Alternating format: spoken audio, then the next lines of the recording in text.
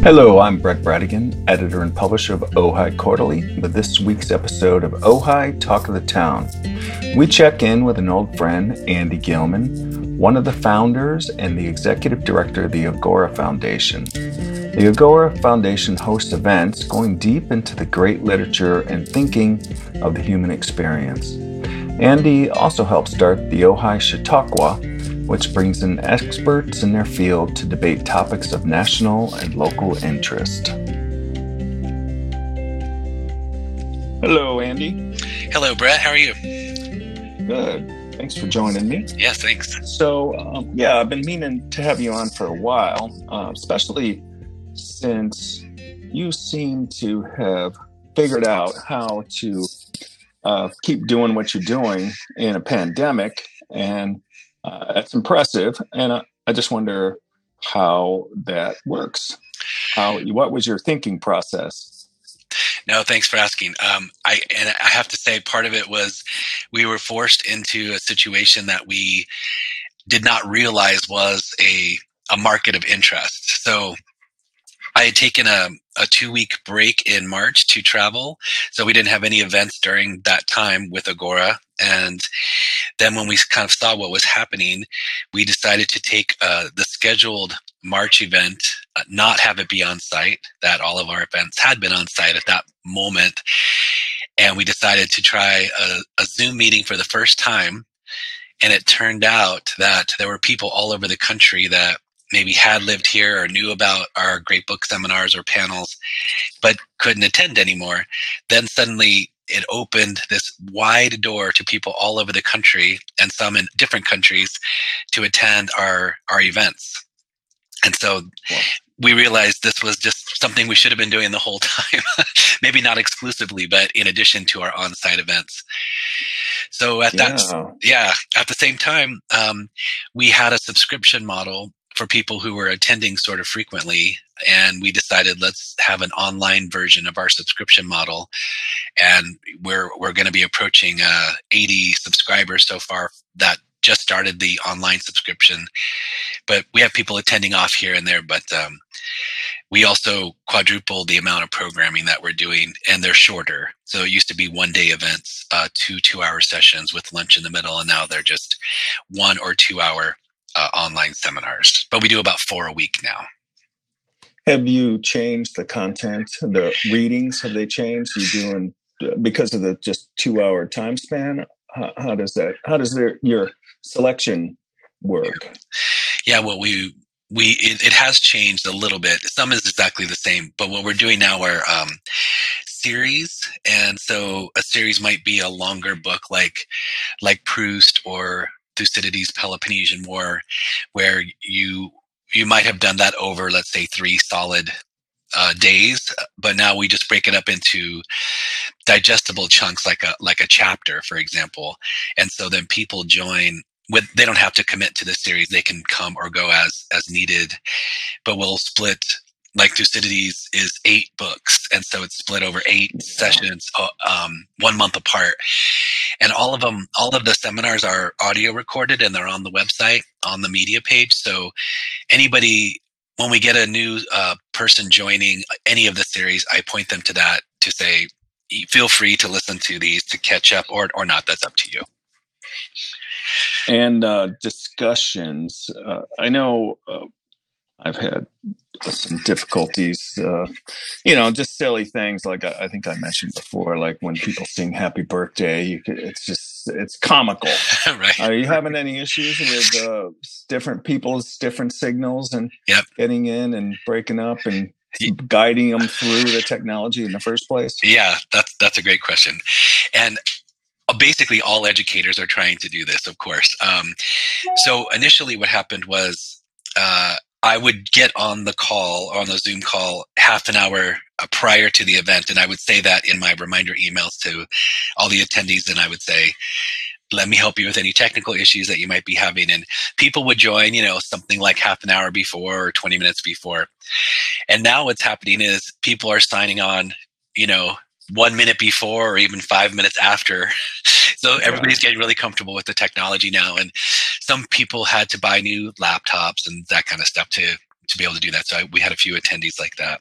But what's really fascinating is the ideal number for us for an on-site event was 16 for a seminar. Now, as you know, that's different than the Chautauqua panels, which can have 250 in the audience or whatever.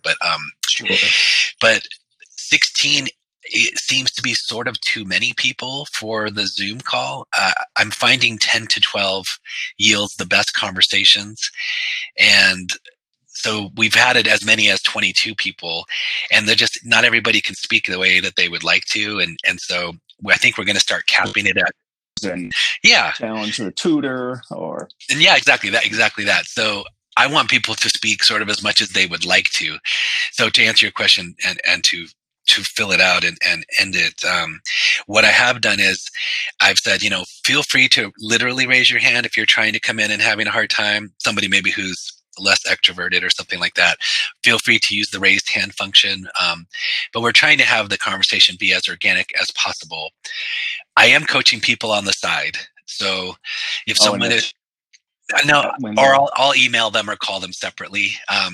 So I'll say, hey, what you're saying is great. I want to encourage you to be more succinct, or maybe don't speak as much as you feel you want to. Cut it sort of in half.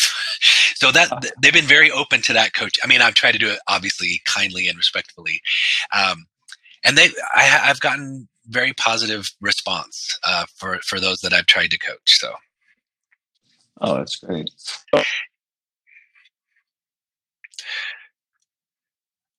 In the exchange, the dynamic of it changed from in person to virtual. I would say that what are some of the differences that you've picked up on? Really, it's kind of related to the question that you just asked. The conversations are actually, I would say that they're slightly better, and the reason for that is we are using tutors from across the country now, so we're getting some of the best people that I used to have to fly out and put up and all that. So now I could pay them for a 2-hour Zoom meeting, and it's working great. But yeah, the quality of the conversation is very high, but it's the I would call it like traffic control, just making sure, because I'm the one who might call on people, but I see a couple of people are trying to come in at the same time. So it's navigating the Zoom call when in person you would have picked up on the body language that somebody wants to talk and they would have just jumped in. So it's taking a little bit more finessing from the leaders, the facilitators. Yeah, and are they having a good experience? Yeah, it's very. What's the feedback you're getting from your tutors? Oh, excellent! Just they're thrilled to do it, and so they're really signing on for as much as we want them to do it, and especially the series. So I'll co-create series with them or ask them, what are you really interested in reading right now, and they'll throw out a few things and we'll pick it up. So also academics are not typically highly paid, so extra income is appreciated on their parts. Yeah. Especially now. Yeah, especially now. No, everybody that I'm working with, they're teaching at their colleges, so that's all fine. But everybody appreciates a little extra money. So. Yeah, great. So what? Now this is associated. Now you came up through the Great Books program, and can you tell us about that? Because I know a little. I know that there's a couple universities that teach that, including Thomas Aquinas right over the hill here. Yeah, well, it started actually.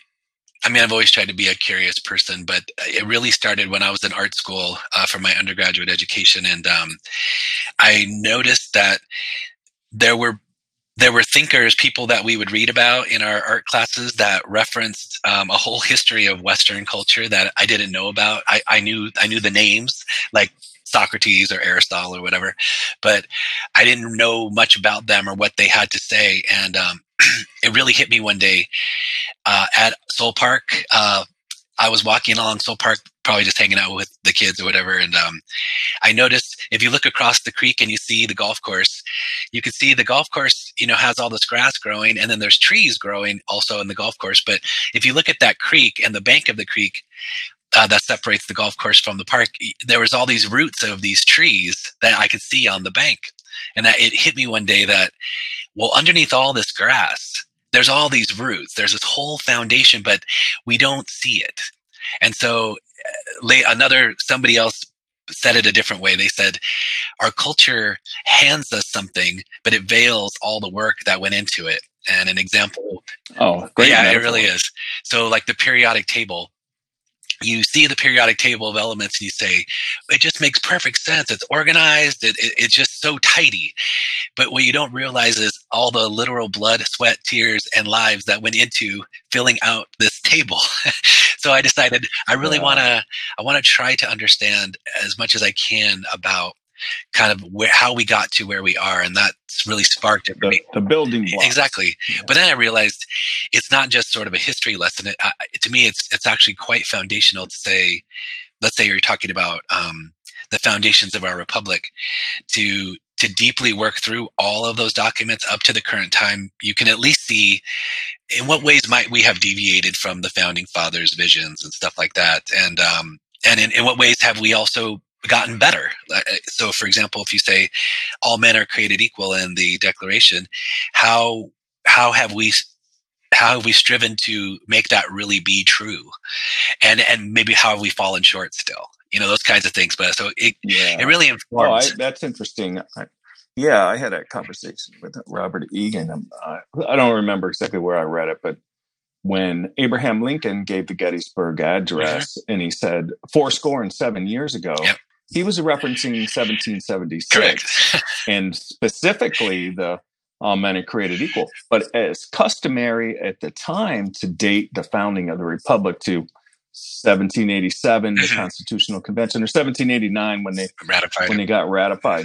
So that was very controversial for him to say all men are created equal, because people's thinking was really changing at that time. It was fascinating to make those connections. And when you get into the literature and realize that, wow, these people were stumbling around in the dark trying to figure it out, just like we are. Absolutely. And Lincoln will say in the Lincoln Douglas debates, he's trying to, the big issue at hand in the debate is whether or not Missouri should be allowed to be a new slave state or not. And what Lincoln does is he makes many arguments both from the Declaration and the Constitution. And he'll say, if we were to write this expression today, all men are created equal, we would mean blacks, is what he says. And secondly, I mean, we would explicitly say that's what it means. But then the second thing would be they used all this covert language in the Constitution, like 3/5 of a person. They never say blacks, and they never say slaves. And so he makes the case that they wanted it to end eventually, and they designed it to end eventually. And so to allow it to grow into new territories, it would be contrary. So that's his case, which I think is fascinating, but it takes a little work to get through it, So it does. Yeah, he was great in the scholarship. But also the 3/5 thing and all that, we're still dealing with those issues. And we are. You can see the people out on the streets. We have still a long ways to go to live up to our promise. Absolutely. But Lincoln fascinates me, as he fascinates a lot of people, because his thinking changed over the course of his life. He was always like anti-slavery. What was it, 1850, the Missouri Compromise? No, it was 1850. But slave power was, because of that 3/5 requirement, they got disproportionate. Right. And they really were steering ship of state from at least Andrew Jackson onward. And for, the dissolution of the Whig Party and the Union Party and the Republicans coming out in 1854. And John C. Fremont being their standard bearer, 1850. That was a turbulent time. Absolutely. Very turbulent. I think about today, we say, oh, we're so bitter and divided. I say, not compared to, we've been through this before to an even greater degree. And it's really, if you look back at what we've been through, it gives you a good foundation for what we're dealing with now. So that's that. Just to get back to Agora, that so one series that we do that's free, that was taking place at the Ojai Library, but now it's online, is the foundations of our republic. So we start with the Declaration of Independence, then go through the Articles of Confederation, then the Federalist Papers, and right now we're in the Constitution. But we'll go through Supreme Court cases, Lincoln Douglas. We'll wind up with Martin Luther King and the UN Declaration of Human Rights, and probably we'll look at the Civil Rights Amendment. I mean, the Equal Rights Amendment. That's, possibly will be ratified. But really, it takes about a year and a half. We meet every other week. To me, this is the second time now that we've done this series. And really? Awesome. I learned a lot. It's a lot of fun to do. Yeah. Now, how did this thing came up? When I first met you, you working at BST, Behavioral Sciences Technology. That's right. Did you have some conception of this? We're going back almost 20 years. What ended up happening was, so Tom Kraus, who owned BST, he had some interest in the great books, and so he partnered with Mike McLean, who is now the president of Thomas Aquinas College, but was just a professor, or they're called tutors at the college, and Paul O'Reilly, who's now the vice president. He was a tutor at the time as well. They, in 1998, they got together and said, it'd be fun just to have seminars maybe every 6 weeks or so. And then they asked me to run it for them. But at that time, I had wanted to go to graduate school, but I couldn't decide what I wanted to do because of this curiosity that was really growing. And it was Tom. He said, "Oh, have you heard of St. John's College?" And I said, "No, I haven't heard of it." And it turned out it's exactly what I was looking for, this great books program and getting a graduate degree and they only offer really the one degree, liberal arts. That's all the degree anybody gets, just like at Thomas Aquinas College. So that started in 1998. And I was managing it on the side. I was designing and doing the marketing for BST, but just this side project. And we realized all these teachers were coming to many events, and they approached us saying, it would be wonderful if you guys could become a nonprofit, so we can maybe get some grant funding so you can come teach us at our schools. Continuing education credits. Exactly. Teaching the teachers. That started in 2006. So that's when we got our IRS status and incorporated that year. So it's been the Agora Foundation since then.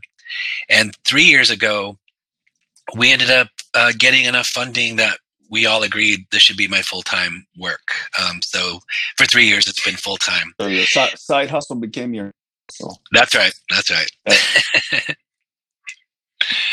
a great. I know that feeling. Yeah, it's been good. And the Chautauqua. Oh, sorry. Go ahead. No, I was going to bring up the Chautauqua events. Oh, sure. Okay, so in about 2012, I was doing a little side work for the Libby Bowl Foundation, and many of the people who were on the Libby Bowl Foundation's board and who were involved were also very friendly with Agora, and so there's a lot of overlap between those things. And we all kind of came together one day and we said, we're having these great conversations and these seminars where everybody is really, really civil. And even if you're talking about Thomas Aquinas's 5 proofs for the existence of God, you're not arguing whether there's a God or not. You're saying, oh, are Thomas's proofs interesting? You're sort of holding it like an object, looking at all of its sides, and it's not personal.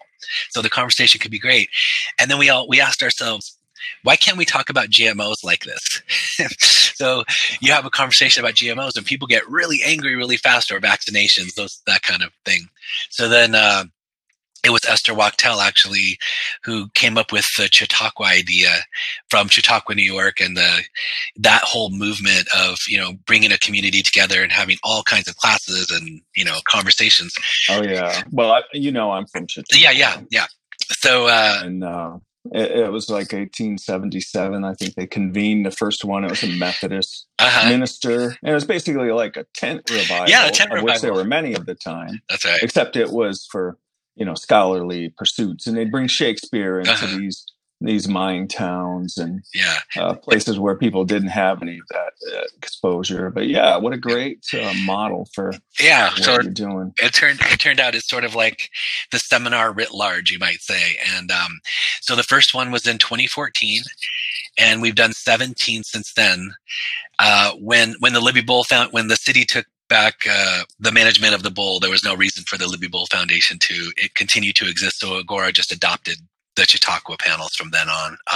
But essentially, it was the same people producing it, so nothing really changed. But what did change though was that the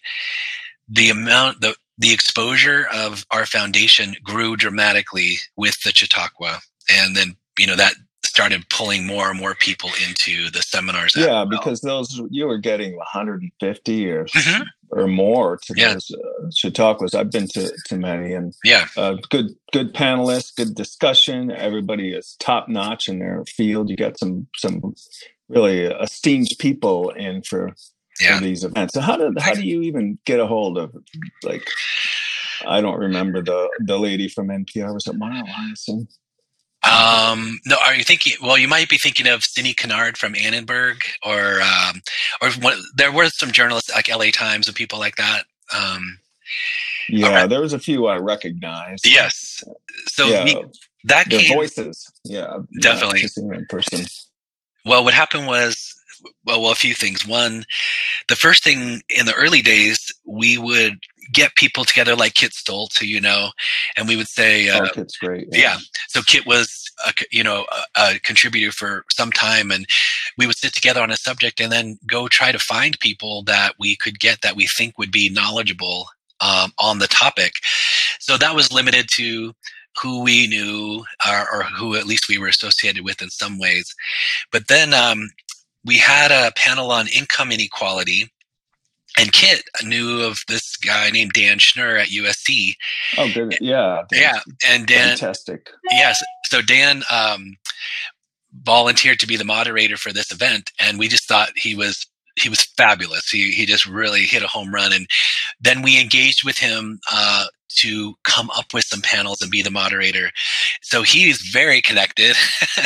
So that period of time when you saw media and politics and, before and after the election, that whole group of events, Dan actually pulled that together.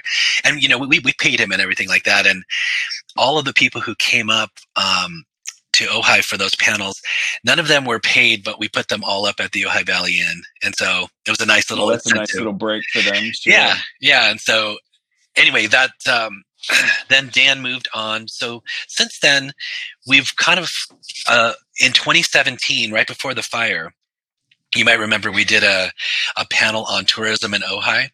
So it was our best attended panel, and all local people. And we realized, while we love talking about politics and all national things, we thought, let's go local for a while, because we noticed what a huge impact that made in talking about our local water situation. And so that's been the general focus lately. And we have been really primarily thinking about education right now. And so we've done one online panel so far, and that was education after COVID. And so you may have seen that, but we had the president of Channel Islands University, Tiffany Morse, OUSD superintendent, Jody Grass, head of Oak Grove School, and Paul Lazenby, who's the head of Mother of Divine Grace. It's a Catholic homeschooling program based in Ojai, and they have about 5,000 students. So that was our first online panel, and we're working on the next one now. And that's awesome. I feel like the local ones are, it's hard to get. They're well done, but what really impresses me is your supplemental materials, your package. Oh, thanks. Because they're like so well researched, and I have them around. I still refer to them for. Oh, good. Charter. I need information to back up. It's great. So they have a long shelf life. Those they're on. Thank you. They're on the website. All the events are recorded, and all those packets are available as well. So we still get requests. So I just point them to the website, to the past events, Ojai Chautauqua, and they could download all that material. But those are really fun to put on. And I have to say, the panel, speaking of that tourism panel, I had no idea how tourism worked in Ojai. I mean, I thought I knew, but boy, when I started looking at, the transient occupancy tax, how much is it? What percentage of the city's budget is it? And so on. I realized most people don't know. And we just, every time we do one of these panels, I learn a lot. So it's really fun. Yeah. Well, I think it'd be great to do another one because, for one, tourism got hammered. Right. But also, we have a lot of new people in Ojai have moved here. Mm-hmm. Not just people buying new homes, but people who had second homes that have made this their first home. Yeah. Somebody told me that this was a while ago too, like back in August or something, that new residents in the city. So whatever that is, 7 or 8% of our population is turned over in a very short period of time. As much as typical here happened after 3 months. Mm-hmm. So people in town and trying to reach them and give them the sense of community and welcome them in. I think that's, important work. Yeah. We have something very special here in Ojai. I agree. And to preserve that, or at least to make people aware of it, it's important because people, you've seen people come and go. You grew up here, right? We'll talk about that in a minute, but they don't always get it. They don't always, and they have their, they're isolated. They have their social circles outside, but they do want to feel like they're part of the community. And what you do is a part of it, a big part of that. Oh, thanks. Infrastructure. Thanks. I was just going to say that it's very hard right now if somebody were to move here or move anywhere, to build a new community right now is hard.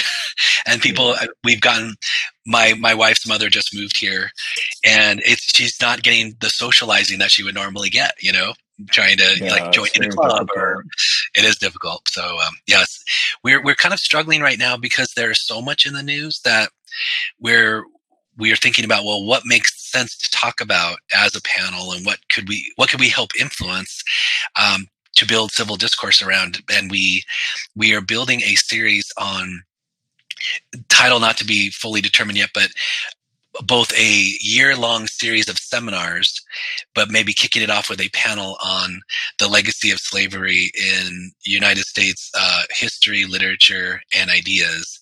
So it'd be, deep dive into reading everything from pre-declaration stuff to the modern time, but then having a panel to at least kick off how would we address this question. So that's in the works, but we might do something. That's a great subject. Oh, thanks. Highly relevant. I mean, absolutely, of course. Yeah. Wow. So, tell me a little bit. I know a little bit about you, but you how up and how did you come to Ojai? And you were a child, right? Yeah. Okay. From where? Like, what's your background? Yeah, sure.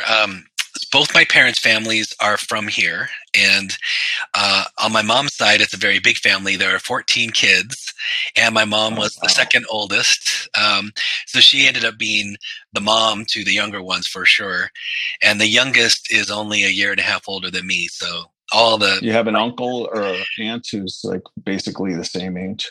Yeah. So the young ones are more like siblings.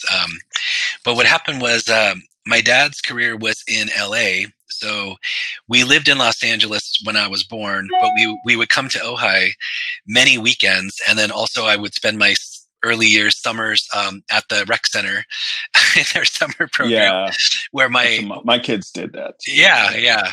And my uncles were the rec leaders and stuff like that. So that was really cool. But so they would come down to LA a lot. We were coming up here a lot. And then when I was in third grade in Reseda, they were going to start busing students, the busing program. And so my sister and I were going to be bused into downtown LA. So we were going to be on a bus an hour and a half each way. In the traffic over Sepulveda Pass. So my parents decided to move to Ojai, and that my dad commuted to LA. after that, for like 8 more years. But we ended up buying a house on Fulton Street where my grandparents also lived. So then there was 2 of us on the same street, and so I started 4th grade at Topa Topa, and I've been here since then. But yeah, so I had many jobs. Like I worked at Gray Gables when I was 13, at Sea Fresh when it was between, the Hitching Post and Joel's Ice Cream, all those days. And and then when I was 17 or when I was 16, I took my GED because I wasn't really enjoying school very much, but I started going to Ventura College. And then I started working at BST when I was 20.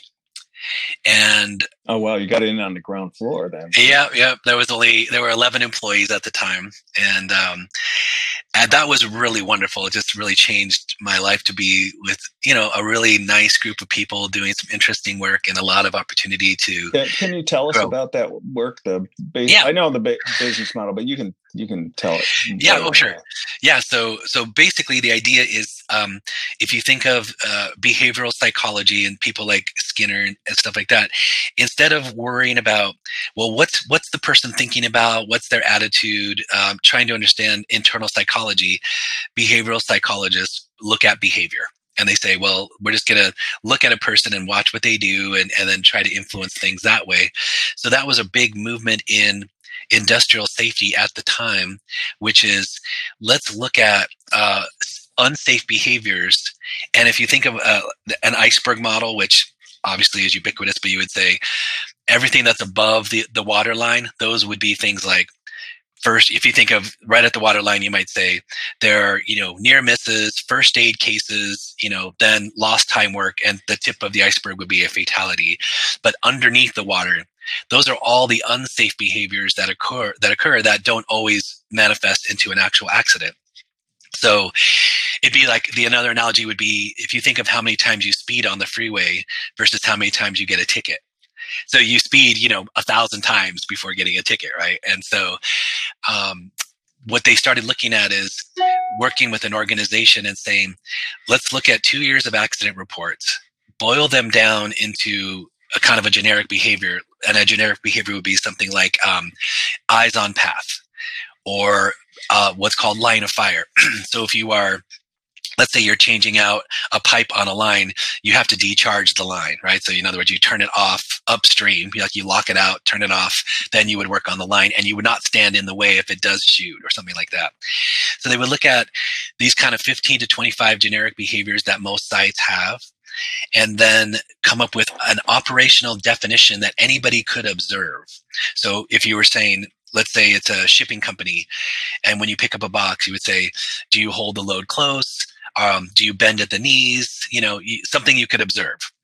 Yeah. And then they would train employees to be observers, and the observers would go out, doing a 15-minute observation. But if I was observing you, I would say, oh, hey, Brett, hey, this is part of the safety process. I would show you the sheet I'm using. I would say no names are used. There's no discipline involved.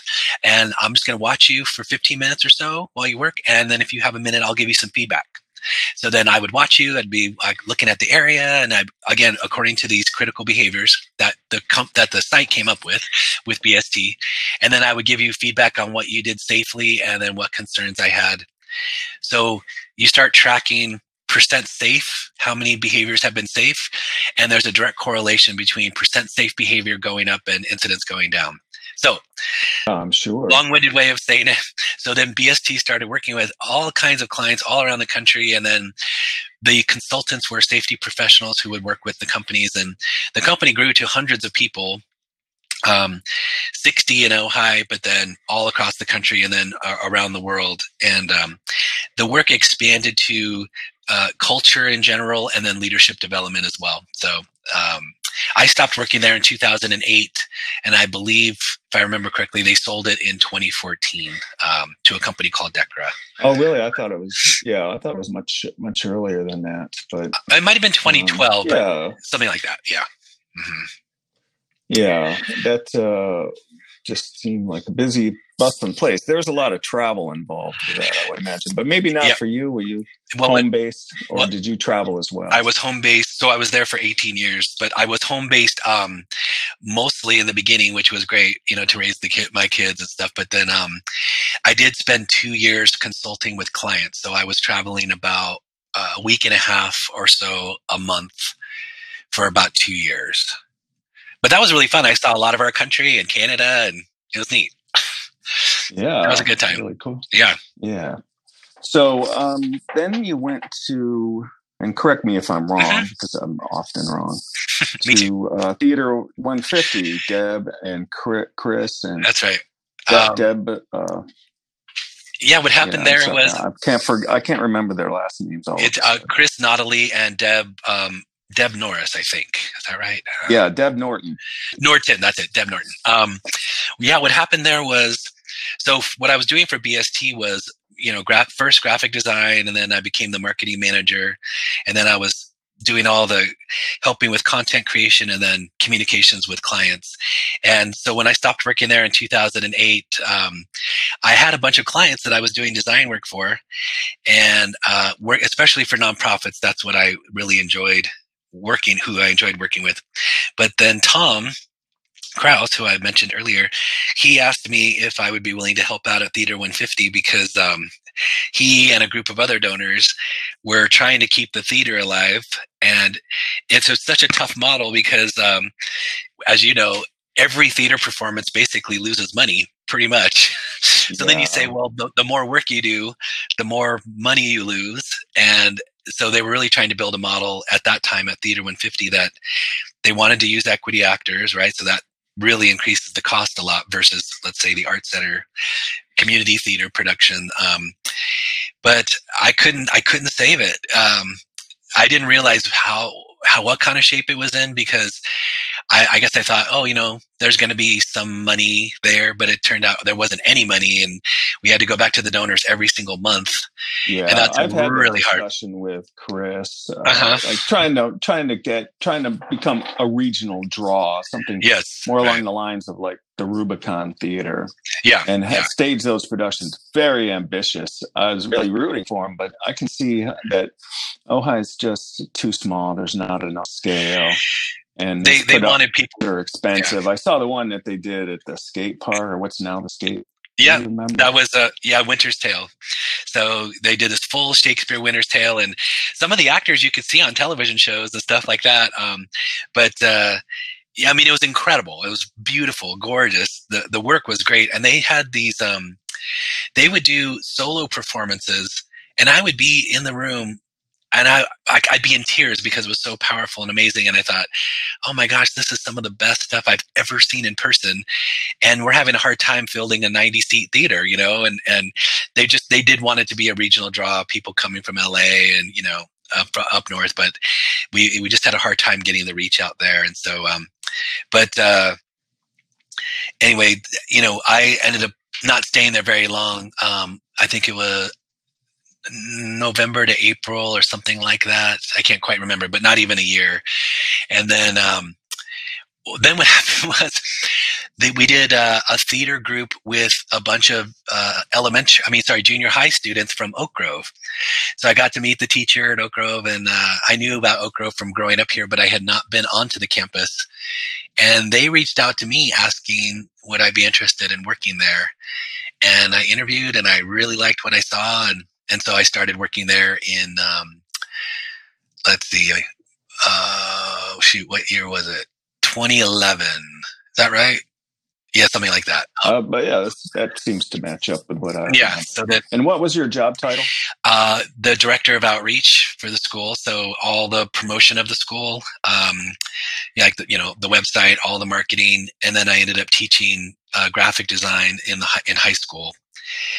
And then when the admissions director left, Joy, who then I also was working with admissions, and then I ended up also teaching philosophy and history of psychology in high school as well. But I loved being there. It was great. But I'll bet. I get the sense at Oak Grove, as well as the other schools, that It's a very small network. Everybody's got to look out for everybody else and cover their classes, and you got to do 17 or 18 different That's things. exactly right. Yeah, I mean, especially things like things that even don't even make sense that you're working on, but you can do it and you help out, and that's all really good. But yeah, so then when Agora then became full time, that's why I left the school. But But you took somebody. I took who? You took somebody with you, didn't you? Didn't you meet Kate at Oak Oh Grove? yeah, I was trying to say I didn't take any employees with me. Yes, Kate was the chef at Oak Grove, right? And so we started dating after after 5 years though. I mean, 5 years we were just working, not even closely, but everybody knows everybody at the school. And then yeah, we started going out and we got married about a year ago. Oh, congratulations! Yeah. Thanks. Yeah, yeah. Well, I know she as well. She's the cutie. That's probably the first. But she can cook. Oh my goodness, can she cook? I've been, the recipient of many of her treasures, and I've just like my girlfriend's a vegan. Yeah. And crispy. But she with one of the spreads at one of the events. It's like, man, it wasn't even meant to be for vegans. She had a little bit of everything out there. But yeah. How come you don't weigh 340 pounds? I'm trying to figure that out. It must be a challenge. No, actually, let me just say, I have never met anybody that I have so much in common with. And part of it is we both love to cook, we both love to garden, we both love to hike, and we love to travel. So all of those huge priorities. And also, I've never met anybody that was as kind and in a way selfless as she is. And all of that just really was really wonderful. But we try to eat pretty healthy, and even during the virus here, we went I don't want to, maybe like 3 weeks where she would make a batch of soup, that's really good for you, and then we would just eat that for dinner every day, and boy, we felt great. So we're just about to start doing that again. But yeah, no, we try to eat pretty well. And you also mentioned that you were during the pandemic doing pickling and some of these other craft type food projects. And that's been so much fun too. In fact, right now I have orange vinegar that's almost ready, another batch of mead that's fermenting right now, and then some pickled fermented jalapenos. And then I've been making also different kinds of moonshine right now. So I have you have a still? Yeah, I have a still that's in the backyard, and it can be disassembled and reassembled, so it's not a big deal. But I have corn and oats that are almost ready, and then I'll get the wash out of that. Take all the solids out, and then end up getting a bunch of mason jars full of this stuff. And this stuff, I don't know if you know, but basically it comes in the first part you have to throw out because it's methanol. You can't drink that. Alcohol. Exactly right. You go blind. That's right. But then what happens is it's called heads, hearts, and tails. And so the heads are pretty good, but the hearts, that's the heart of it. That's the stuff. That's the good stuff.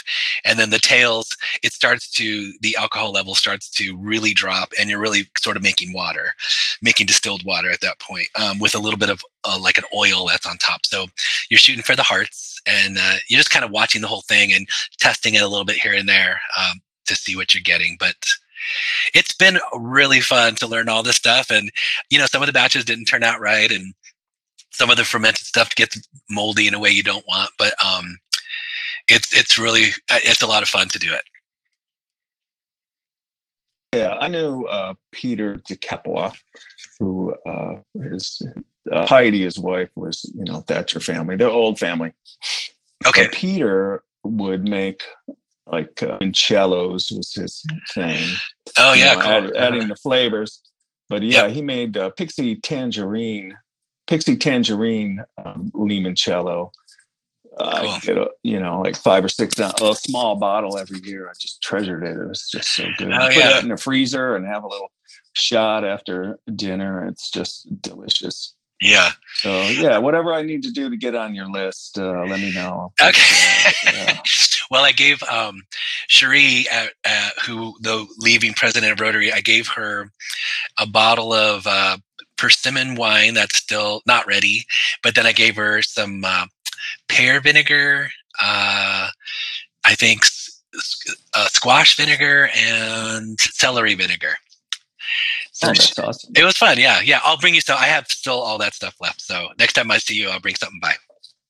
Yeah. So the other thing I was going to ask you about is some of the events, the partnerships that you would do, and I'm trying to think of exactly how you set it up, but Hmm. it was a performance at the art center, Hmm. and then you would have like a discussion Yeah. beforehand, Right. see the play, and Hmm. then meet at Azu or whatever afterwards to have a cocktail and Sort of. talk about it. Yeah. Well, it would be, Yeah. the order would be more typically.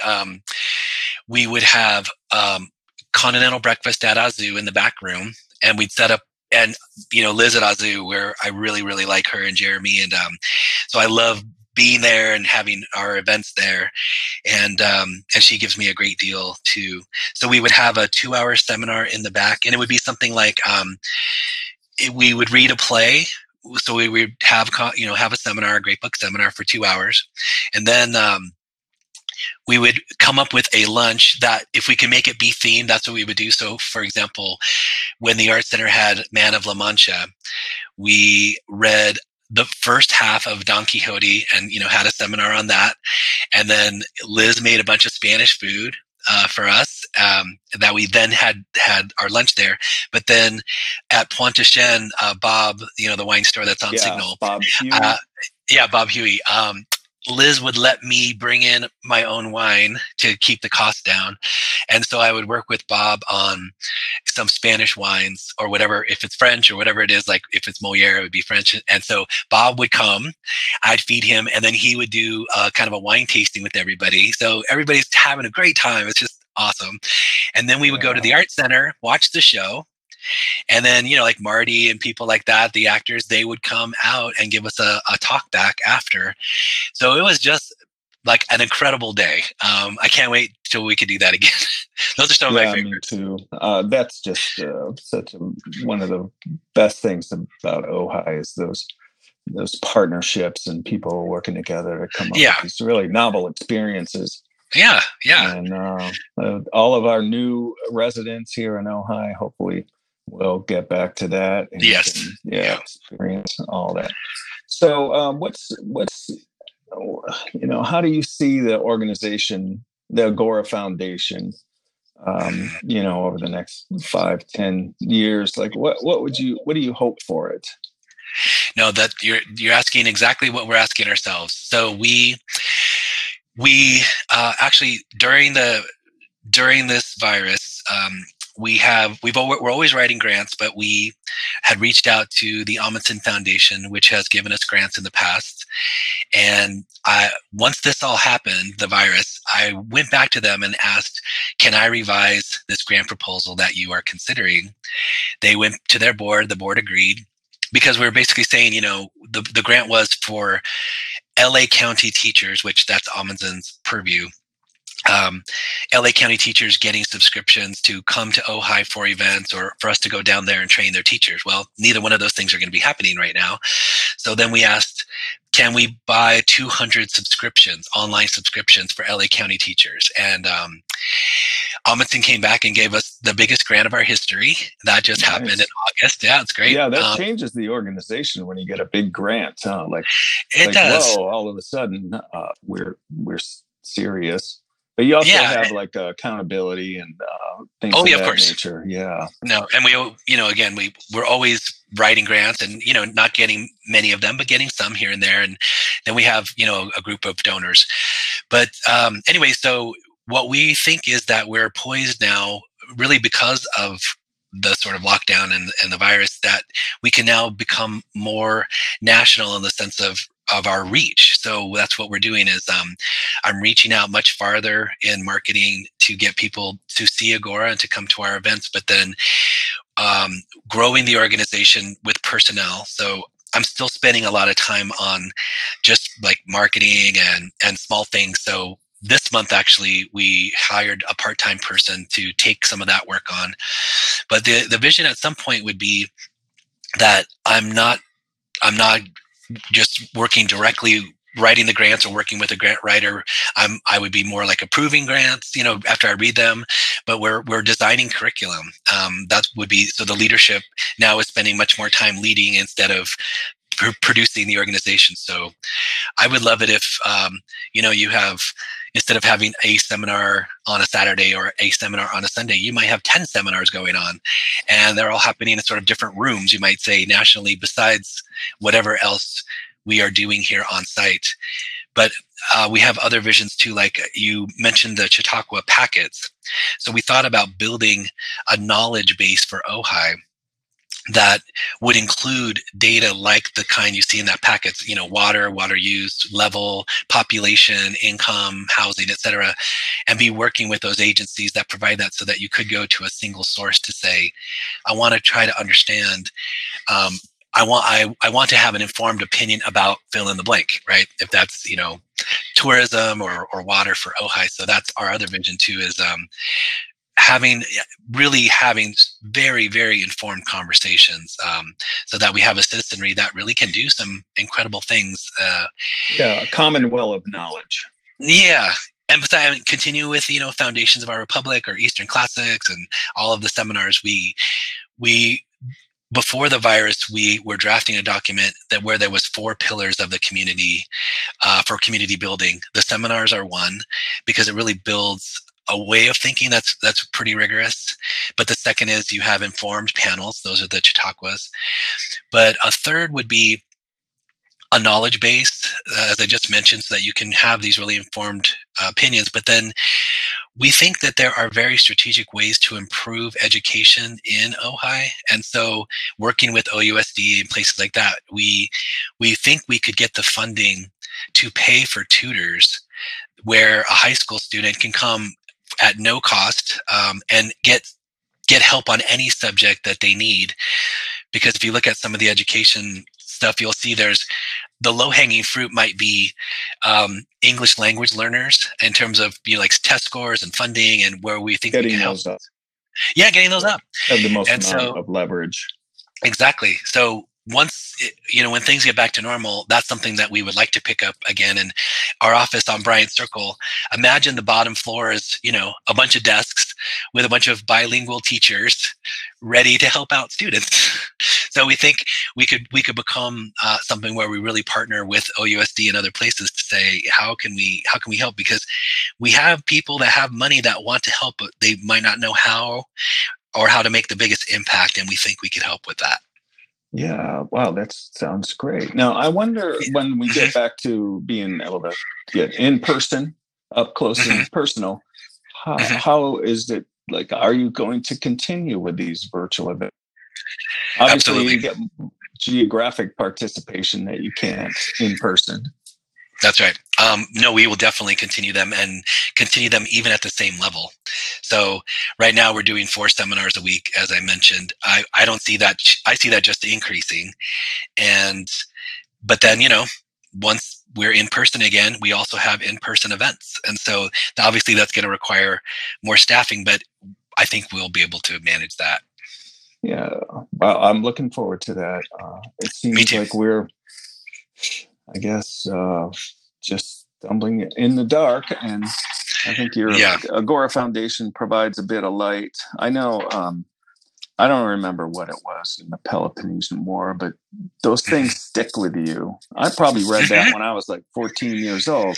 The Melian dialogue. Yeah. Yeah, just like I was so wrapped up in, Athens and Sparta and these poor little island caught in the middle, and how's that going to turn out? But the thing that everybody brings out of that is like those with power do what they will; those without do what they must. That's it. But the way that played out, and how caught in the vice those people must have felt, and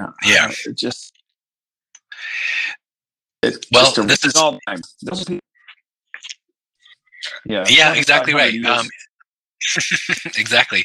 So when you read it now, it's as if this is going on right now. And you could say the people who really suffer in war are the ones that really have nothing to do with the political side. They might not even understand what the war is about, but they're the ones who are truly suffering.